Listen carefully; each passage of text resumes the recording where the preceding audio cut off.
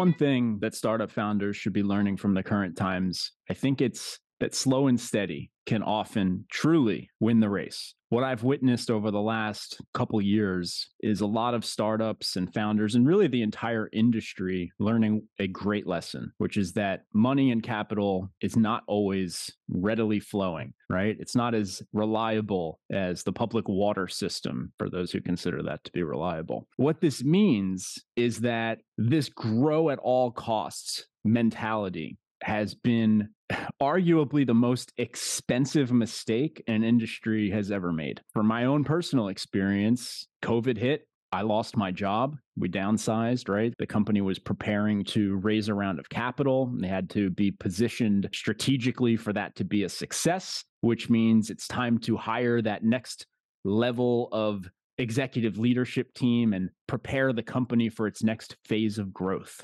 Right? We hear this all the time in startup land. We need to bring in that next executive who has the experience at the next phase. Quick reminder, anyone who has experience at any phase of growth, at one point in time, they did that for the first time in their life. If you go back and look at most of these folks' careers, you will find that the best they ever did was usually the first time they did it. Think about that for a moment. So we're running an entire industry where we're looking for VPs and C-level execs who have experience getting to that next stage or getting through that specific stage. But when you usually look at their resumes, if they've done it multiple times, the time that it was most successful was usually the first time that they did it. This tells me that perhaps the industry would be better off letting their team grow into these roles and not jumping to replace everyone every time that they raise the next round of funding, the next round of funding, the next round of funding, especially because we can't rely on that money to just keep coming. So if you're building a business that is focused on burning capital and relying on raising more capital so that you can keep burning it and just keep hiring more and more people, and every few months basically fire your leadership team and start from scratch because you think you need this for your next phase of growth. I've always known in my gut that this is just not necessary in most cases. I never had any way of proving it other than knowing that logically, no one has ever done something successfully and always had experience doing it. There's always a first time that they do it. And the irony is, when you look at most of these folks' careers, their biggest success was usually the first time they did something. And I think that that's because human nature is you want to prove yourself. You want to prove that you can do something. And something changes after you've proven you could do it.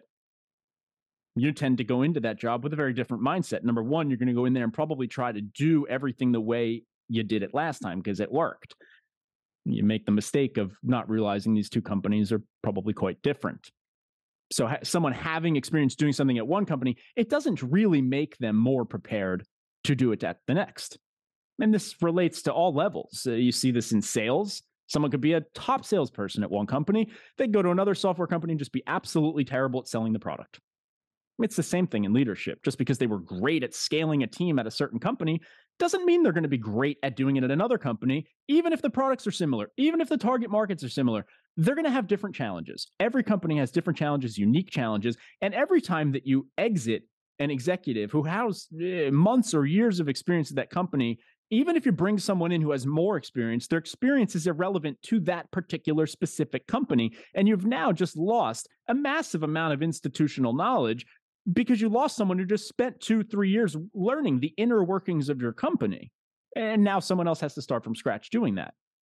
And then the economy plummets and you can no longer afford to pay these people and you lose them. And now you got nothing. I've seen this happen many times. It's happened to me. It's happened to the entire industry. And I think that there has to come a point in time where we realize that we should stop repeating the same mistakes.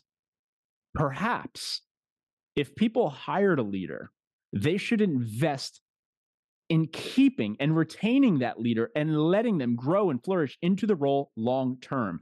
It won't be perfect. They will not be perfect. They will not crush quota every single quarter for an infinite amount of years, but they won't have to literally every 2 to 3 years keep starting from scratch, relearning a business from the inside out. And do you know how frustrating that is for the team?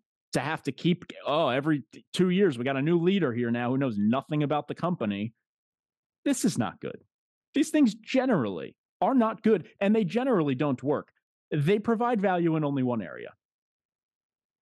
And I'm sorry if this offends anyone, but the value in this whole strategic maneuver of cycling executives in and out, the value is that it provides a new narrative for the next board investor pitch.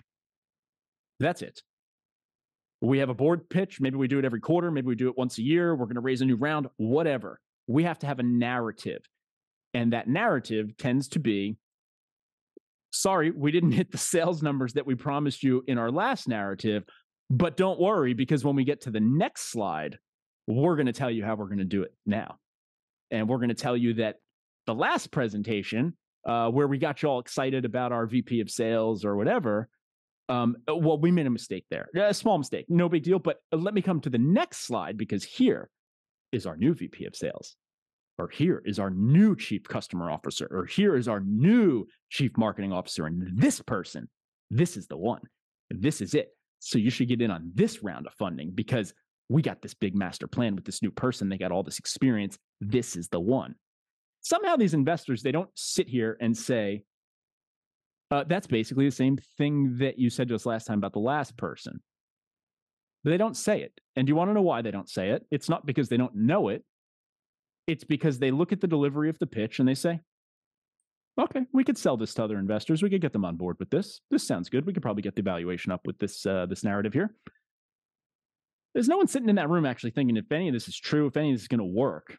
In fact, they all know it's mostly BS. It's called passing the buck. Someone has to be blamed for the fact that we couldn't hit these numbers that we promised, even though if any of the people who promised the numbers were said, hey, would you bet your mother's life on hitting these numbers? Would you sacrifice your own job in this company and your equity if you don't hit these numbers? What are you willing to put on the line towards these numbers? No one asks these questions. Why? Because no one thinks the numbers are obtainable anyway. But they don't really care. You just have to create an illusion, a narrative that says they're attainable. And as long as they are, you can convince investors who are swimming in cash to risk some of that cash on this venture. And if they put their first dollar in at a certain valuation, as long as the narrative can get the next batch of dollars to be at a slightly higher valuation, then it really doesn't matter if we hit our sales targets or if we have happy customers or if our product even works. None of these things really matter. Except that nowadays, we're living in a world where the money it's gone. It's not just flowing. The printing press has been turned off.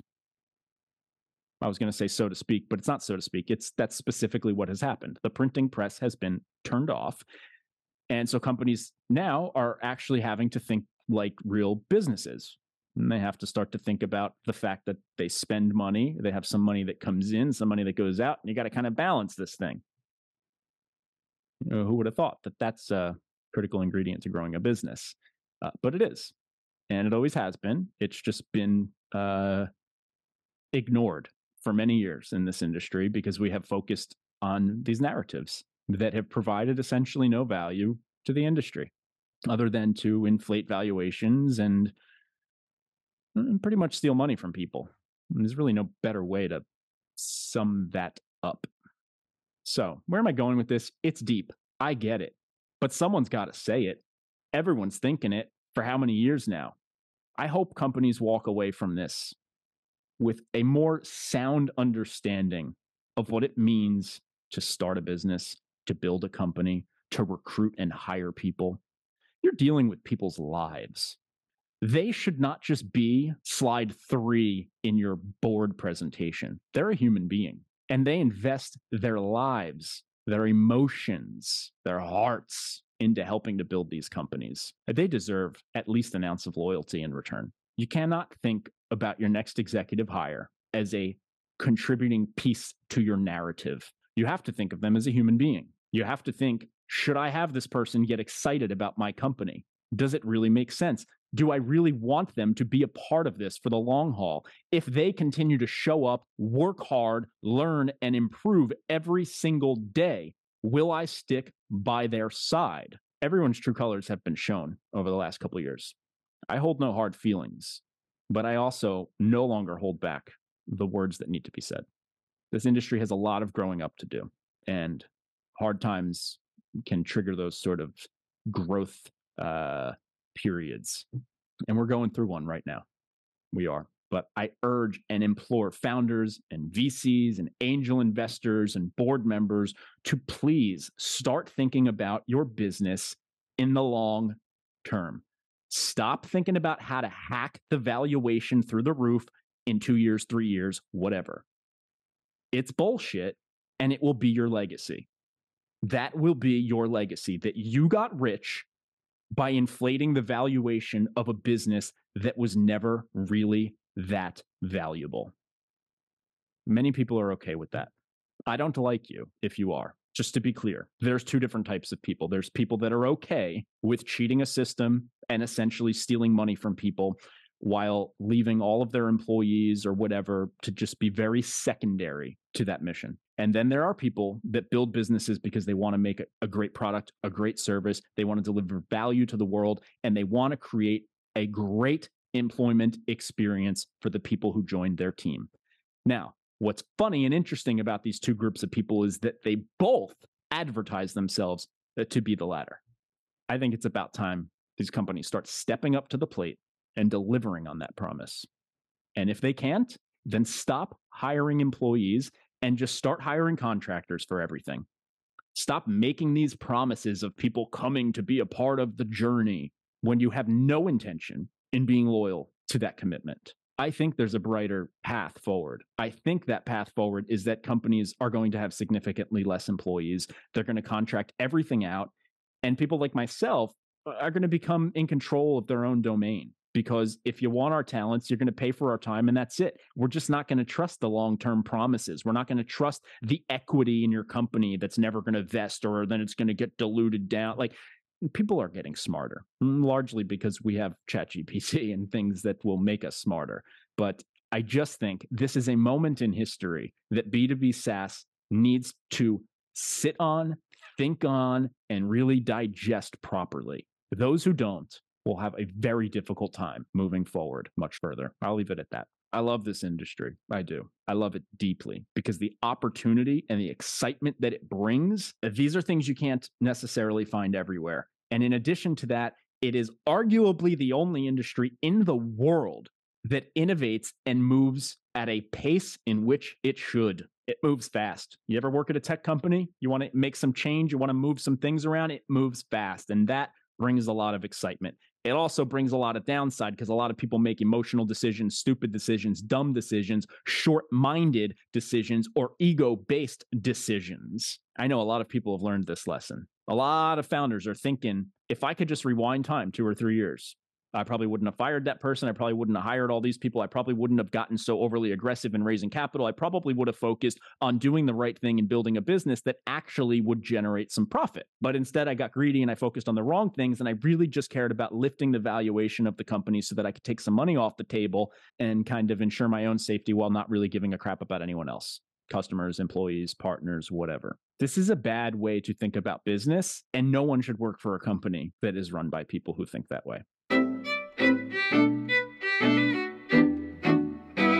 So, what are you better off doing? If you shouldn't just get rid of your VPs because you're ready for the next round of funding and next phase of growth, we're going to go recruit someone who's got that experience, what should you do? I think the right thing to do, and what I always wanted as that person in that role, was for the company to invest in me, help me grow into that role. If you think there's something I am missing, help me get there because I want to, I'm willing to learn. I'm far more motivated than someone who has already achieved that in their life. If I am missing something as my employer, it should be your duty to make me aware of that and to work with me to help me get there, to at least provide that opportunity. I think in most cases, you will find that you will get a better result. You're going to get loyalty from a person over time. You're going to get that first achievement level of drive and ambition, that baby mindset intuition, right?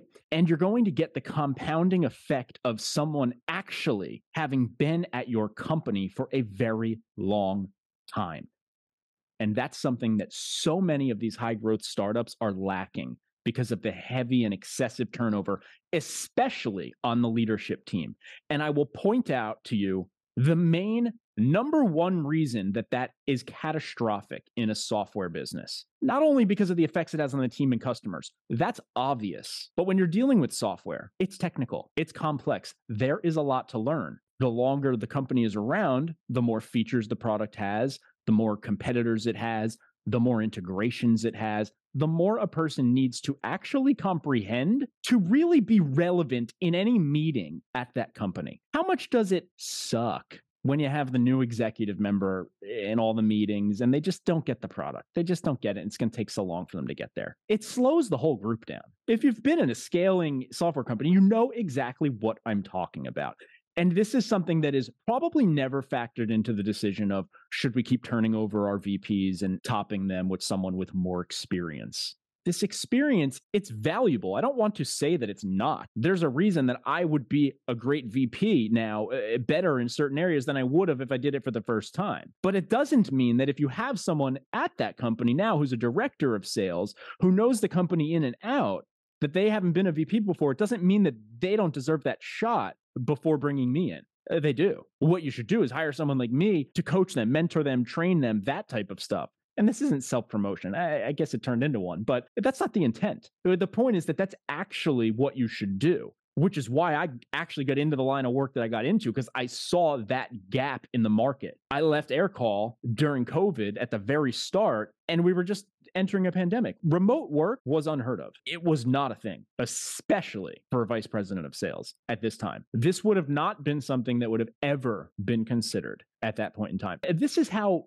much culture has changed, that at this moment in time, I literally was not comfortable even entertaining a full-time job offer over just Zoom interactions. To me, it seems so out of the realm of reality. Like, of course, I would have to meet them in person. Of course, to make that level of commitment to a company, I would have to see them in person. And we're in a lockdown, a pandemic right now. We can't do that. So what options do I have, right? And I'm taking these different interview calls. People were trying to recruit me. And what I realized there is, well, number one, I'm not prepared to commit to a full-time job over Zoom. It just, we weren't living in that world yet. It felt very, very weird and just like something that you just wouldn't do. It would be the comparison to like agreeing to marry someone from online dating without meeting them. Like you just wouldn't do it. But nowadays, it's quickly grown into something that's very normal with the teams that are distributed. And it's just become like, this is the new work culture for some companies or some roles, that you're just never going to have much more than a digital interaction. And I think that's fine. That's whatever. But that's what pushed me to getting into consulting, because I was taking these calls. And on one hand, I didn't want to make that level of a commitment over Zoom. On the other hand, I realized that a lot of these founders actually didn't need a VP of sales. They actually didn't need to hire me full time. They usually had a manager or a director or someone that if they had me helping that person, they could actually become a better leader. Because I got news for you. When you hire me as a VP of sales, or you hire any good VP of sales, they're coming in and they're doing exactly the same thing that I just described. When I come to be a VP of sales, I'm looking at the best reps if you have no management, and I'm figuring out, are any of them hopefully eligible or have the raw chops for me to turn them into a manager? And then I want to turn them into a director. And I want to get them to do the whole thing for me. My job is to try to make it so I don't need to exist. So that's literally what I'm going to do anyway. If you bring in a good VP, that is the way they're thinking. And so if you already have some base talent on your team, oftentimes you really don't need that person. What you need is someone to facilitate the growth and development of the people on the team. And if you're growing fast enough, it's a full-time job, but oftentimes it's not. And that's where I saw this gap in the market to get into consulting, coaching, whatever. And it's just true. Every time I meet with people, they're always like, I'm trying to hire VP, trying to hire VP. I'm like, why? Well, you're trying to hire VP because you just want to hand off this entire responsibility to someone else. Well, maybe you got someone here on your team that you could actually do that with, but that person just needs some foundational resources, training, and development to help them grow into that role. So that's what you should be thinking about providing, rather than just thinking about hiring someone really expensive to just take over the whole thing. You don't always need to do that. So that, I think, is the right way to think about growing a business. Your goal and objective, one of them as a founder, should be to try to retain as many of your early employees as possible and to retain all employees as long as possible. It should be considered a massive failure to hire an executive, especially, and to let them go. But this has become something that is it's just done like common business, no problem. And now I wouldn't mind that if it was actually the right thing for the business. I wouldn't necessarily argue. I'm not sitting over here looking for some sort of cushy treatment for people. That's not really my personality. I'm logical. That's how I think about things. If it makes sense, well, then it makes sense. But it has never made sense to keep cycling people in and out and in and out and in and out. That only makes sense when you're trying to drive a narrative to raise a valuation of a business. It doesn't make sense for the actual growth of the business because you're constantly reteaching and restarting from scratch. The institutional knowledge is paramount to the success of the business. Unless you're selling something that is so simple that anyone can just really learn soup to nuts everything about your product in a day, but then the institutional knowledge is really what's priceless. And you run into these companies, and sometimes they've grown so fast, they have 200, 300, 400 people in the office, and there's maybe only 2 or 3 of them that really can answer every technical question about the product. This is the result of A, either hiring way too fast, or B, it's the result of you keep losing your greatest people over probably really stupid reasons that could be avoided by either training and development, better coaching, better career opportunities, all of these things. And it's all the stuff that everyone loves to brag that they have on their career pages, but no one ever backs it up, especially for executives, most especially for executives. I would love to see a list in SaaS of all the CEOs and founders in one column and just a check mark if they have ever provided real training, growth, and development for anyone on their executive team. They don't.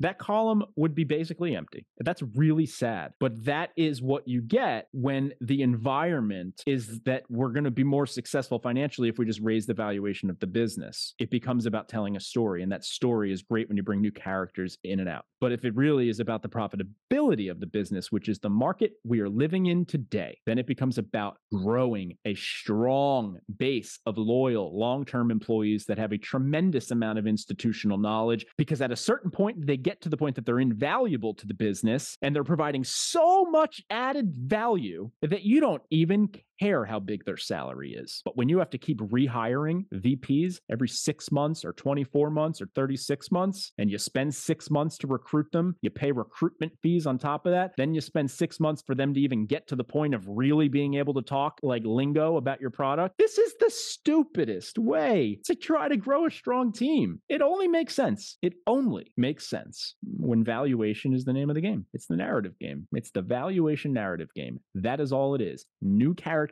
into the story makes for a juicy investor pitch. But guess what? Cycling in a lot of new characters on the leadership team for the customers, for the employees, for the people, it sucks.